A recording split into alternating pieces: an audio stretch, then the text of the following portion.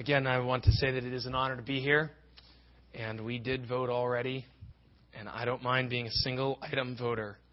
If you kill babies, I can't vote for you. You cannot touch the most innocent in the culture and expect to get the support of a man who has a conscience that's been renewed by the Spirit of God. We'll be looking at the book of Revelation, but I want to make about 7 introductory comments. I had to write them all down. They're almost as big as my sermon notes.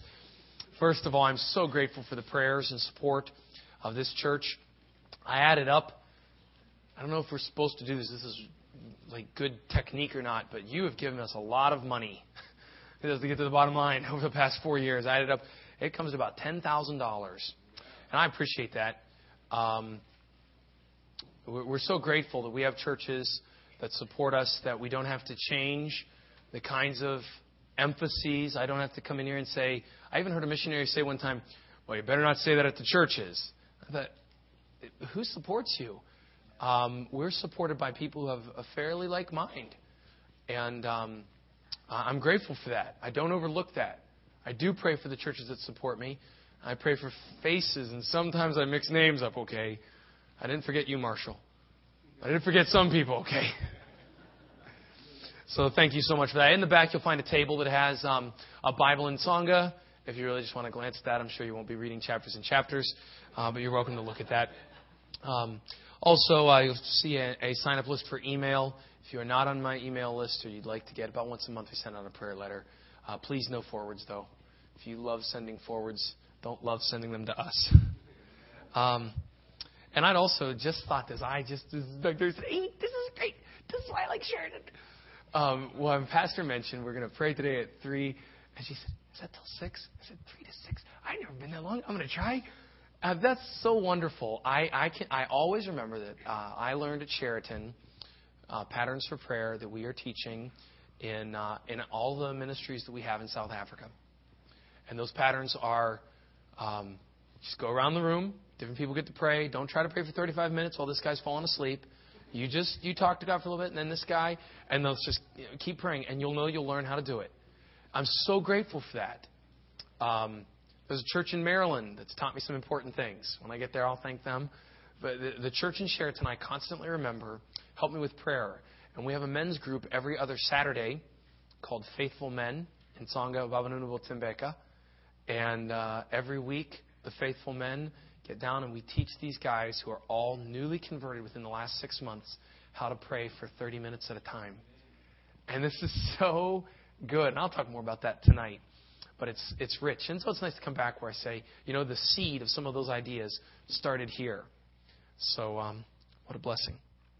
Also, I will be showing some pictures and talking more about some missions philosophy tonight and all the controversies going to come out tonight, all the issues with finances. I think there are some things that we're not asking for money, by the way. Okay, we don't want any more. But all those things with finances, we're gonna talk about some of those things, not all, some of those things tonight. Some of the things the Lord's taught in the last 4 years, and I would really encourage you to come. We're back for 3 months, and that is uncommon. It's not, most missionaries come back for 9 months to a year. And I don't know how they do it. I don't know how they remember the language. I'm already struggling Kutsunzu Shitsonga to remember my Tsonga and to keep my accent up. And we're back for 3 months. We are so hungry to see our family and our friends and to buy things at secondhand stores. I'll mention this again tonight, but there are no secondhand stores outside of America. Things keep their value because there's so many, many products here.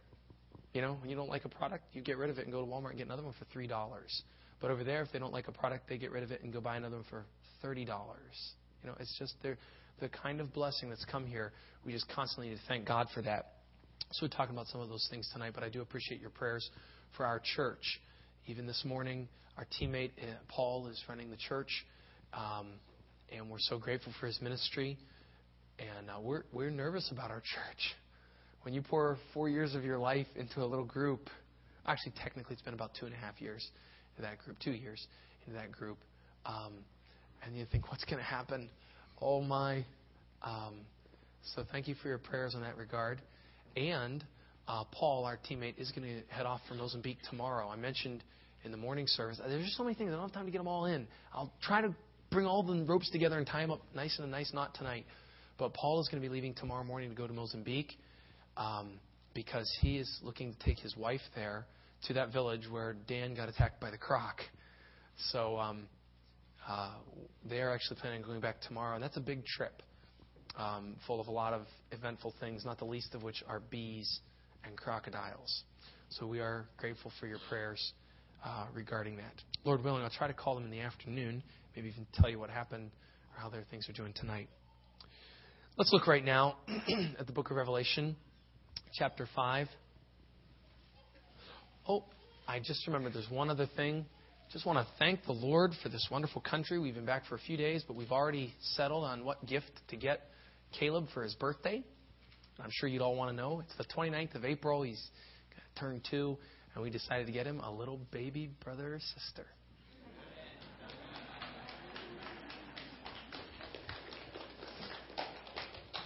Revelation 5, let's look at the 9th and the 10th and the 11th verses.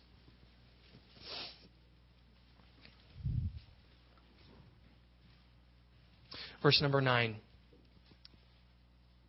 And they sung a new song, saying, Thou art worthy to take the book and to open the seals thereof, for thou wast slain, hast redeemed us to God by thy blood, out of every kindred and tongue and people and nation.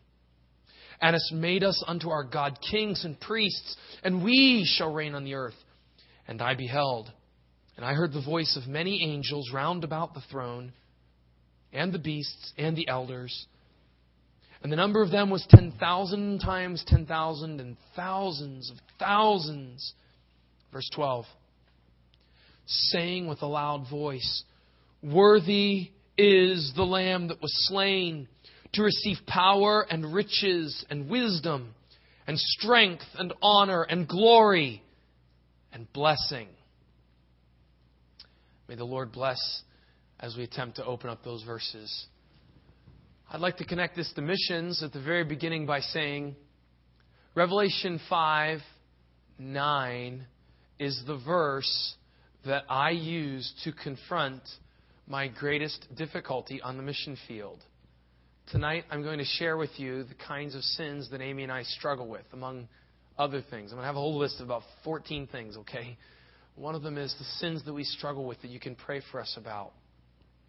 One of those sins, the greatest, if it's a sin or if it's just a lack of a virtue, is the issue of discouragement. It is not easy. It is very difficult. It is the hardest thing I've done in my life to attempt to learn the Tsonga speaking language, the Tsonga language. We also speak Venda. It is the most difficult thing I've ever done in my life. More difficult than waiting for my wife for 4 years. I had to wait for 4 years before I could take her. And when you minister in Africa or in any context, but especially in the context where I'm at, attempting to somehow convince people of the need to sit down and systematically study the book of Romans until they get it, it's difficult. And we both, Amy and I and our teammates, struggle with discouragement. Seriously. But this verse is the one above all other verses that I turn to. There are some other ones. But above all others, I go to Revelation 5:9. And I find in there 2 hints. I won't be preaching on those 2 hints today. That's for if this verse ever becomes a series of messages. But I find in there 2 hints. One is we are missionaries because we love Christ, first and foremost. And that's why we left our country. It's not because, we're just getting tired of this place. Or, we don't want that guy and he's going to be elected, so we'll just go. This is the greatest country on the face of the earth as far as prosperity, blessing, and even Christian backing. If you say the Christianity of America is bad, try going to another country. We love this country, but we've gone because we love Jesus. And secondly, because we love people. And it's Jesus is way up here, and then the people are down here, but we do go because we love those people. We want those people to be saved. We don't like thinking about the lake of fire with them in it. We don't like thinking about eternal torment. We want them to be converted. We love those people. And those hints are in this verse. But there's something greater in this verse, and it's a picture. I'm going to attempt now to paint a picture of this verse. The picture, the metaphor, the idea that's in that verse, I'm going to try to bring it out and make a picture, and hopefully this picture will last and it will stick in your mind. And you'll probably forget the person who delivered the message. But I'm hoping that after years of time, there will be some young men who are in here whose heart inside them urges them into a deeper kind of sold-out commitment. And it's because of a seed that was planted with a verse like this. So may God help us as we attempt to examine three aspects behind the choir in this verse. First of all, we'll notice the background. If you're a note taker, I'll tell you my outline in advance. We'll look at the background. Secondly, we'll look at the participants, the people who are doing it.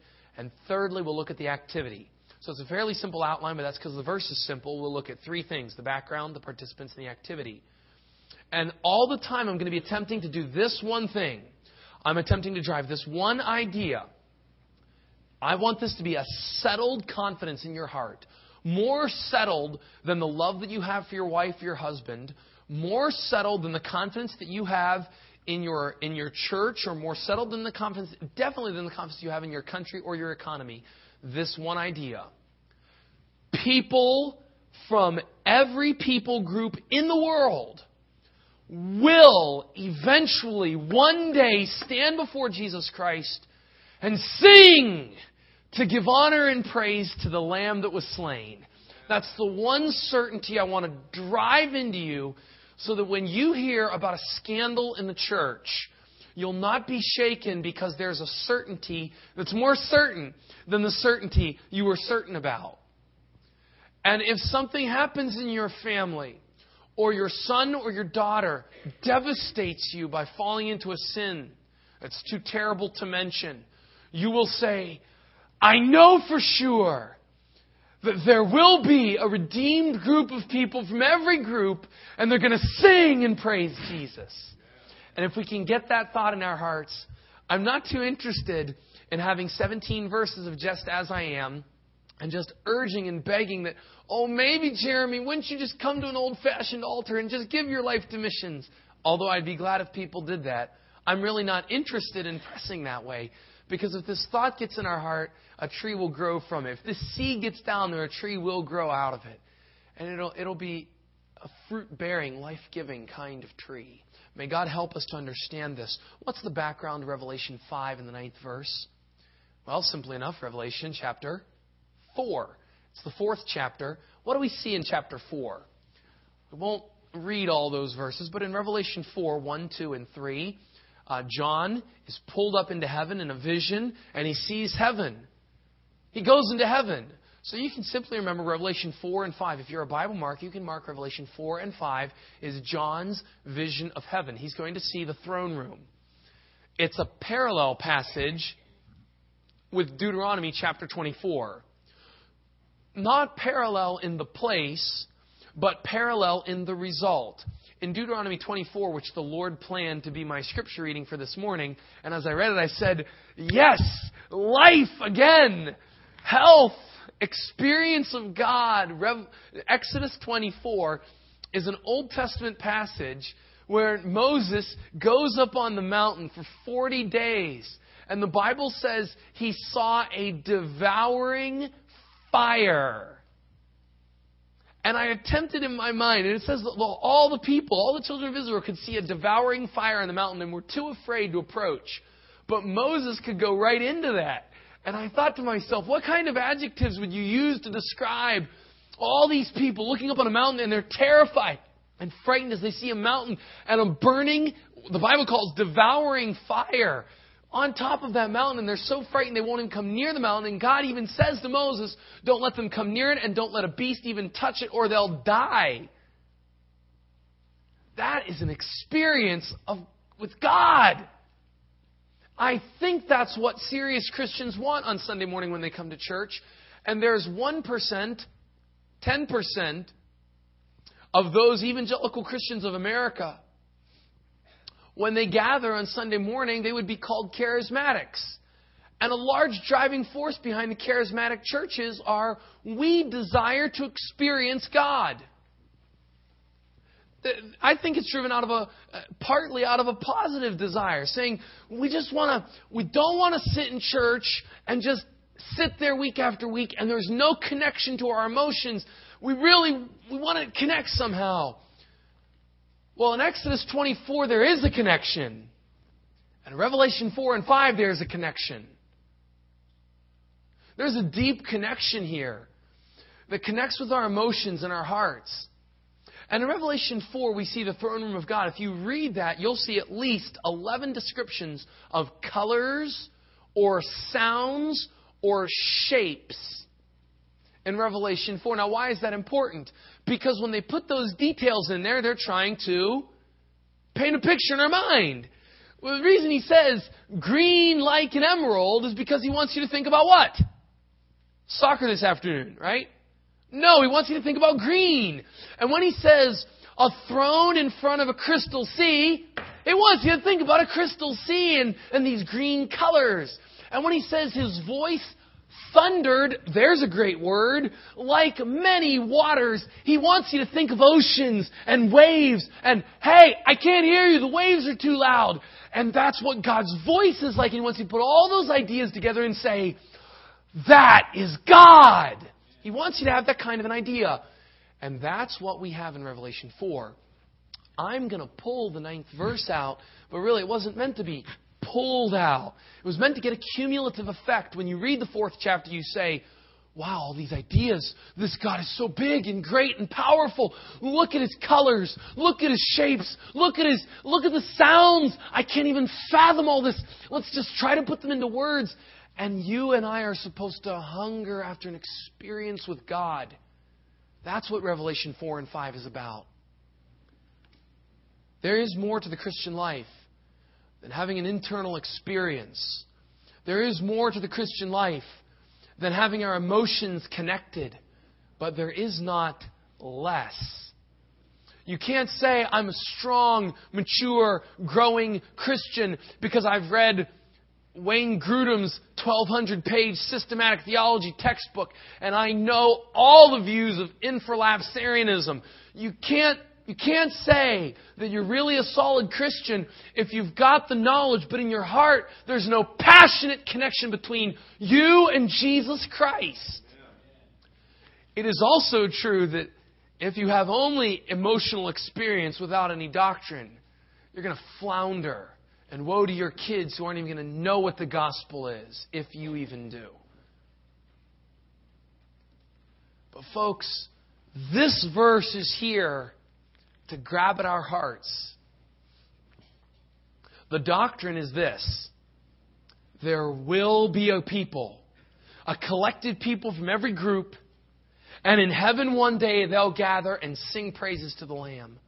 Now let's examine the second point. Let's examine the participants of the singing. With all of this as background, the first thing John sees is the throne, and then the colors and the sounds, and all of these things grab his eyes and his attention, and his pen is on fire as he writes out all these details. And it's good for us to be reminded of what a barrage, what a cascade of details these are, because it just tells you when you get into heaven, everything draws your eye but the Son of God first, and it's a full and rich experience. And then John hears singing. Look at the 9th verse. What is the verb in the 9th verse? What's the verb? Singing. They sung. And what's the subject of that sentence? It's they. They. Whose are they? Well, look back in verse 8. And when he had taken the book, the 4 beasts and 24 elders fell down before the Lamb, having every one of them harps and golden vials full of odors, which are the prayers of the saints. And they. Okay, the they of verse 9 is going to take us back to the verse 8.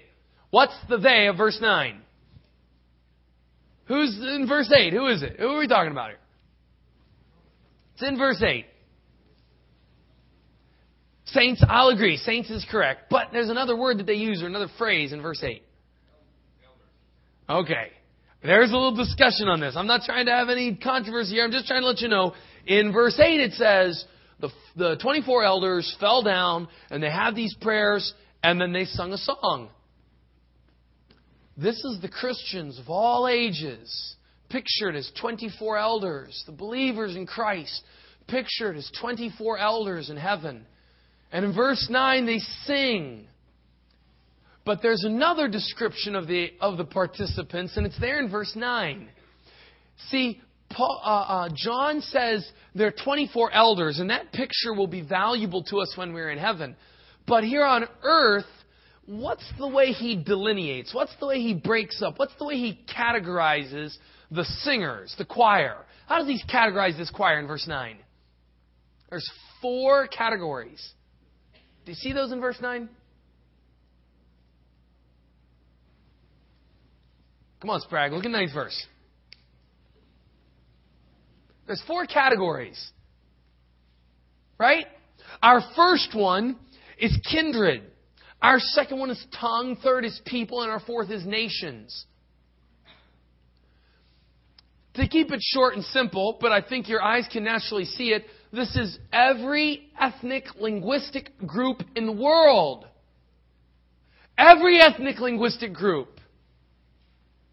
Tonight, I'm going to press you to go on the internet and check out www.joshuaproject.net. JoshuaProject.net. You need to check that out. I'll talk more about that tonight. But JoshuaProject.net is a website that gives all kinds of statistical information about the people groups of the world and are they less reached or more reached with the gospel.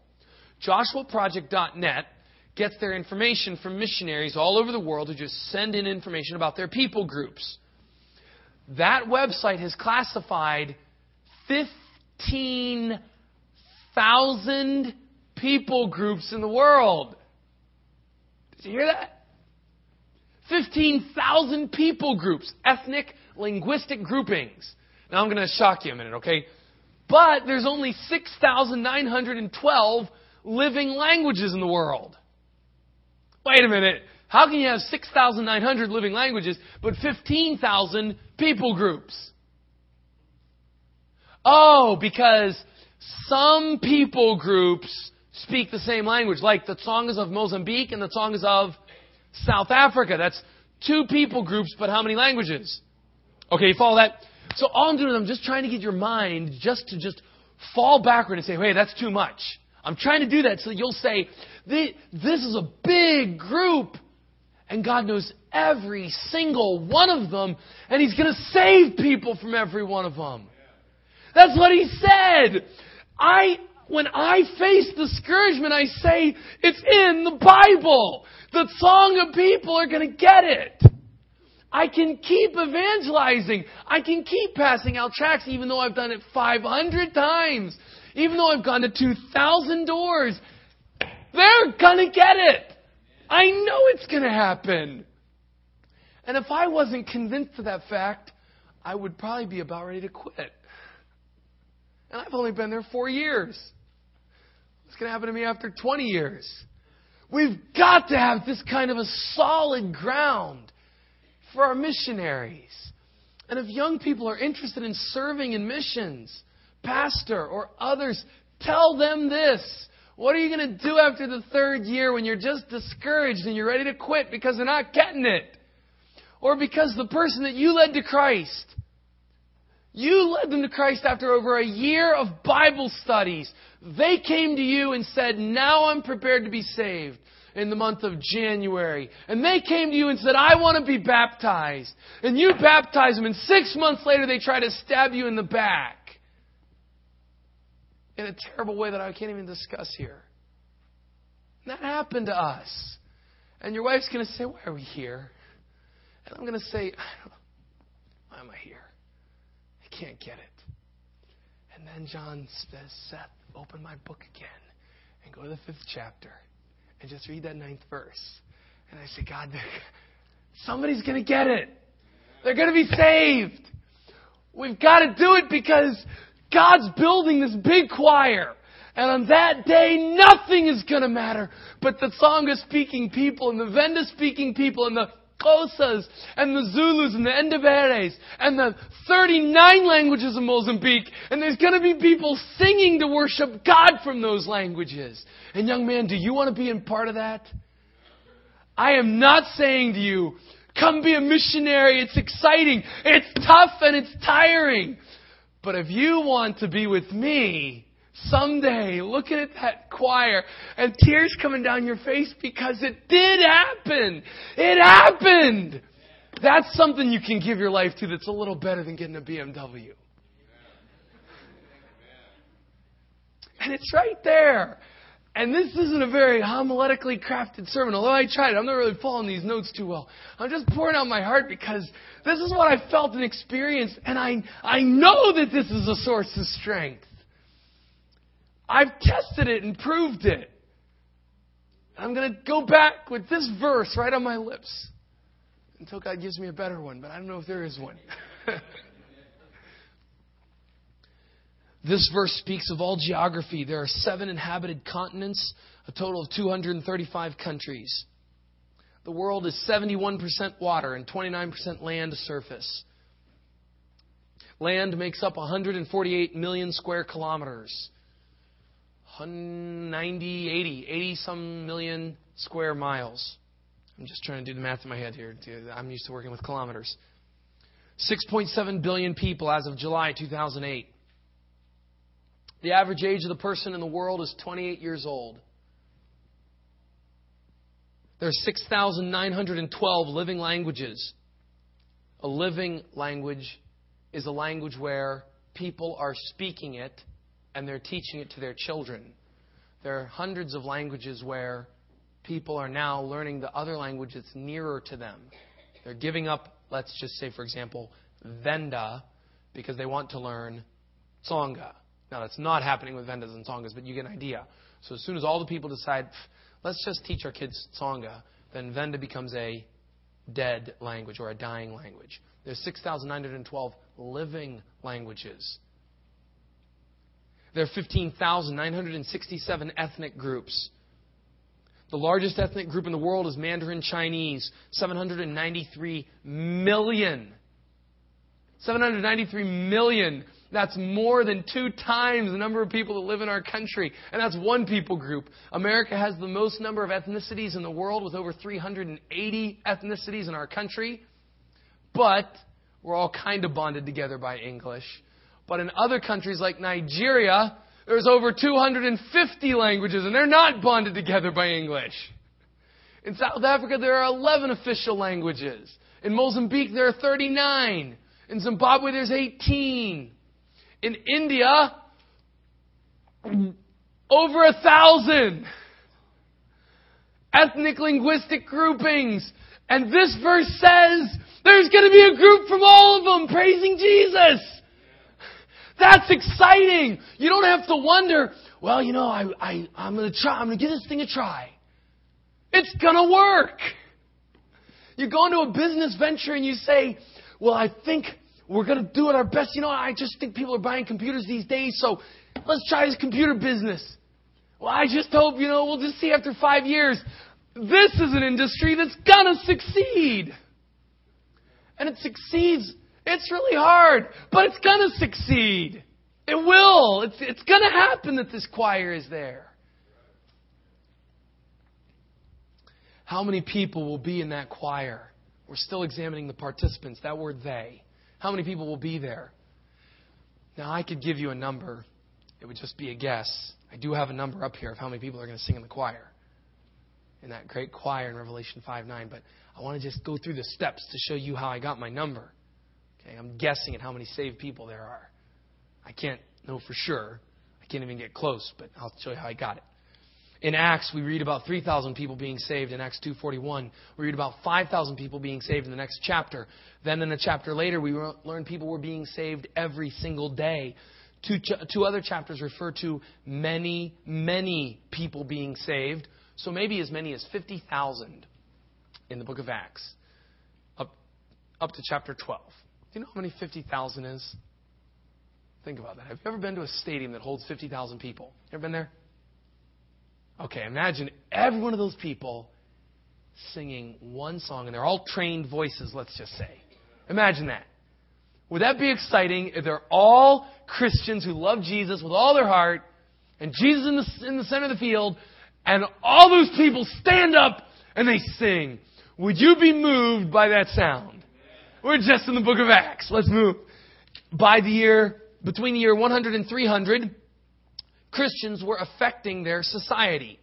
They were affecting their society so much that in 313 A.D., Constantine the governor had to change the state religion to Christianity. The Joshua Project says that in order for any people, group, or ethnicity to affect a society, there needs to be 2% of that group, special interest group, in the society. You follow that? Is that easy enough? Okay, so if Christians want to make an impact on America, then Joshua Project is saying culturally there has to be at least 2% of the Christians, 2% of people in America have to be Christians in order for them to have any voice in the culture. Okay? But in those days, they were so affecting their culture that they got the governor to change the religion. So what percentage do you think it would have to be? Probably a very large percent, but let's just say 20%. That would be hundreds of millions. There are 57 revivals that are recorded by Brian Edwards in his book Revival, A People Saturated with God. In some of those revivals, tens of thousands were converted. So now let's add our 50,000 people in the stadium, okay? And we just added from the days of Constantine, we added about 5 million more. Now, think 5 million. How many stadiums is that? Now, you imagine, here's a stadium of 50, here's a stadium of 50, that's 100, here's a stadium of 50 and a 50. Now, imagine you're standing on a mountain and you're looking out over a huge valley and it's filled with stadiums of 50,000 people each. And they're all Jesus. They're all excited about Jesus. Now, imagine, you're just looking at the stadiums. There's a stadium. Is that a stadium? Yeah, it's a stadium filled with people. And there, and there, and there, and there, and there. That's just up to the year 300 A.D. We got 5 million plus our 50,000 plus Brian Edwards writes about 57 revivals throughout the history of the world, throughout the history of the church. 57 different revivals where at different times tens of thousands of people were brought to Christ. So now we're on a mountain, right? We're looking down and we see 50,000, 50,000, 50,000, 50,000 all in these stadiums. And we say, this is incredible. Let's move on. Today, 400 million people claim to be Protestant. Follow that? 400 million claim to be Protestant. Now, let's just say that of that 400 million, 20%, 1 in 5 is saved. Okay? We're not saying they're fundamental independent Baptists, which I am. Let's just say 20% of those people are at least converted. They trusted in Jesus. Okay? Might be more. I don't think it'd be less. Hopefully it's not less.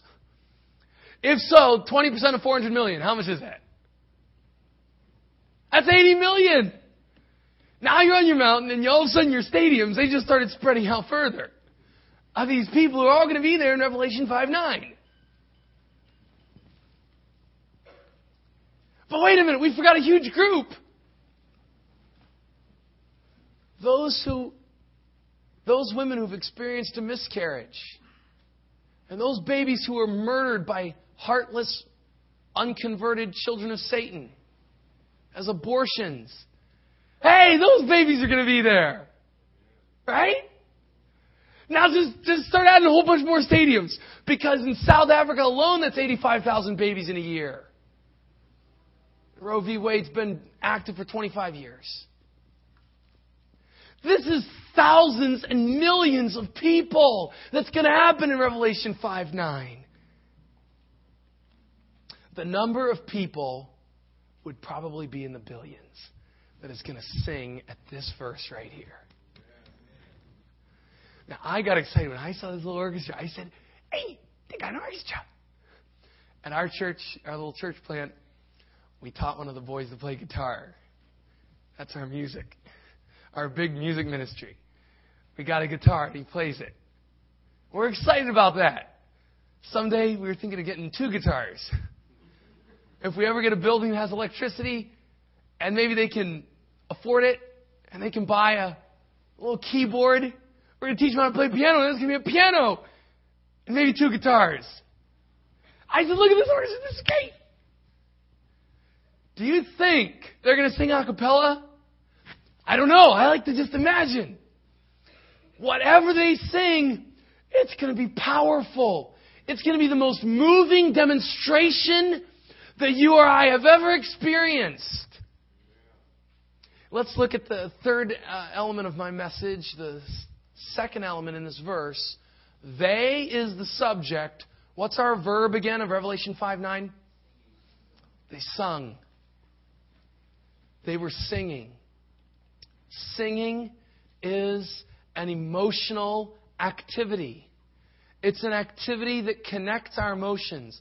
I guess it's possible to try to sing without any emotional connection. But I tried it a couple times at our house in South Africa, attempting, if I could say, I sang without any emotion. I mean zero happiness or sadness, absolute apathy. Attempt to sing God is so good with zero emotion. It's difficult because there's something, singing isn't talking, and singing certainly isn't rapping. Singing's something different. I don't know. It's melody and it's harmony, it's rhythm, and there's some kind of emotional connection in there. It's an emotional activity, and God has made us that way. And it's important that it's not, in verse 9, and they did a choral speaking, where they all chanted, "Thou art worthy to take the book." That's not it. This is a choir number. This is a song. This is the hit CD single of all time. And in this day, when this singing happens, it's going to be emotionally electrifying.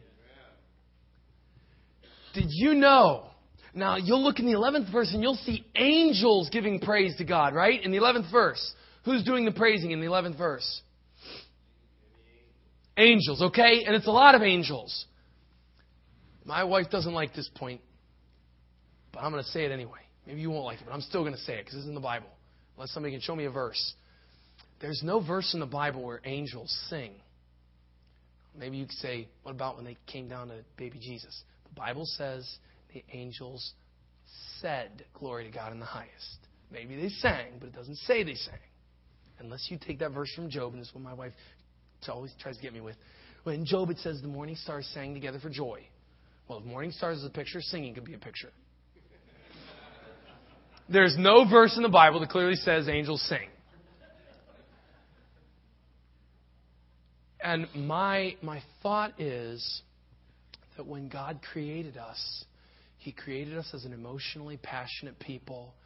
And that is one of the distinctives of humans. We can give back to God a heart full of passion. Now, whether angels can really have emotions or not, that's a separate thing. And I certainly wouldn't separate her. That's no real big deal. But the point is this. There is a distinction in the kind of worship that we give and the kind of worship angels give. We give an emotional response. We give a wholehearted, feeling, impacting response to God and to Jesus Christ and to the blood of the Lamb. That's what we do. And if your emotions and your heart are disconnected, then may I remind you of the one great commandment. Thou shalt love the Lord thy God with all thy heart, with all thy soul, and thirdly, with thy mind. There is an emotional, a heart-filled, a 100% passionate response that we must give, and it will be given in that day. The Christian life demands passion, and it demands our heart. And missionary service demands it. But it's all pointing to that one day when with our whole hearts we will sing to the praise of God. Notice also that the singing is doctrinal. How many doctrines do you find in the 9th verse? Well, in the 9th verse, there's, "Thou art worthy to take the book." Well, it's the worth of Christ and His sovereignty to open the seals thereof. Christ opens the seals, no one else. For you were slain, thou wast slain. There we have redemption. Hast redeemed us to God by thy blood. There we have propitiation out of every kindred and tongue and people and nation. We call that love. That's a doctrinal song. It's got sovereignty. It's got love. It's got redemption. It's got propitiation. It's got atonement. This is a song that's rich with doctrine. This is not a song, isn't he beautiful, beautiful Jesus. That's not what they're singing. They're singing a song that took people time to think of and write and worship with. They're singing a song here that's full of hymnology, full of doctrine. Isaac Watts is my favorite hymn writer. And some of the songs he wrote one song that says, when I am taken by surprise with some distressing sin, I'll plead thy perfect righteousness and mention none but thine. Friends, that just is so far above shout to the Lord that I can't even compare the two. To see the level of passion and doctrine. And this song is full of it. And finally, it's artistic. Worship to God requires an artistic depth worthy of God. I want to close with my applications, and they are: someday we will be standing, let's imagine, on this mountain, and down at the bottom, in that plain, we see lines of people, almost like military lines. They're lined up here, and I like to imagine them with uniforms. And this people has all their greens, and they're going way back. And this people has blue. This people has a grayish brown, and that people has orange. And this is all the Americans. And they're singing to Jesus. And you're on this mountain, you're just looking, and they're waving banners and singing. And then you see all the Russian Christians that were persecuted for many years, but they were converted and they trusted Jesus. And you see over there the Chinese house churches that just went out, and we didn't even know how many numbers there were. And we look over there and see the Bulgarian refugees that were converted through the tract ministry that you paid for. And we see that you sent Bibles through the Bible League. And those Christians were converted in North Korea. And there's these groups, these peoples, and you look out and you just see the groups. I'm going to be up on that mountain. I'm going to see where the Tongas. Where are they? There they are. They're small. They're not that big.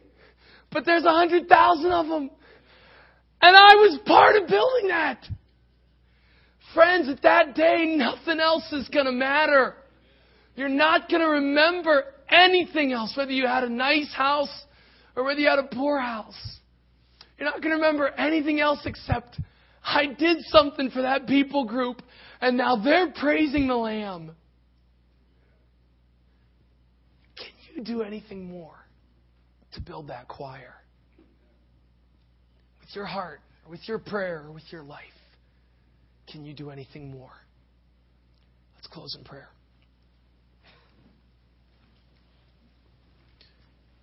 Holy Father, we ask that you administer encouragement to soul winners here today, that they might be comforted with this choir, that they might, with all their hearts, believe Revelation 5:9. Unbelief is such a terrible sin. And we pray that you would give me and Pastor, my wife, the deacons and elders in the church, the children, the teenagers, the young people, that one young lady who's given her life to missionary service, or that young man who's wrestling with what kind of ministry he should be involved in. Would you put in all of them this conviction that the choir will happen? Oh God, give us grace to sacrifice, to throw away our plans for a new car, to change our financial giving, or to change our prayers for our children, so that we could be involved in building that choir. I pray that you would impact each of us, that we might be encouraged in our evangelism, that we might be excited when we think about the final day, not discouraged when we think about the result of today. May each of us respond to the Holy Spirit's work in our hearts. We pray for this grace, Father, that you might be magnified and exalted. Amen. Amen. Let's stand together with our heads bowed.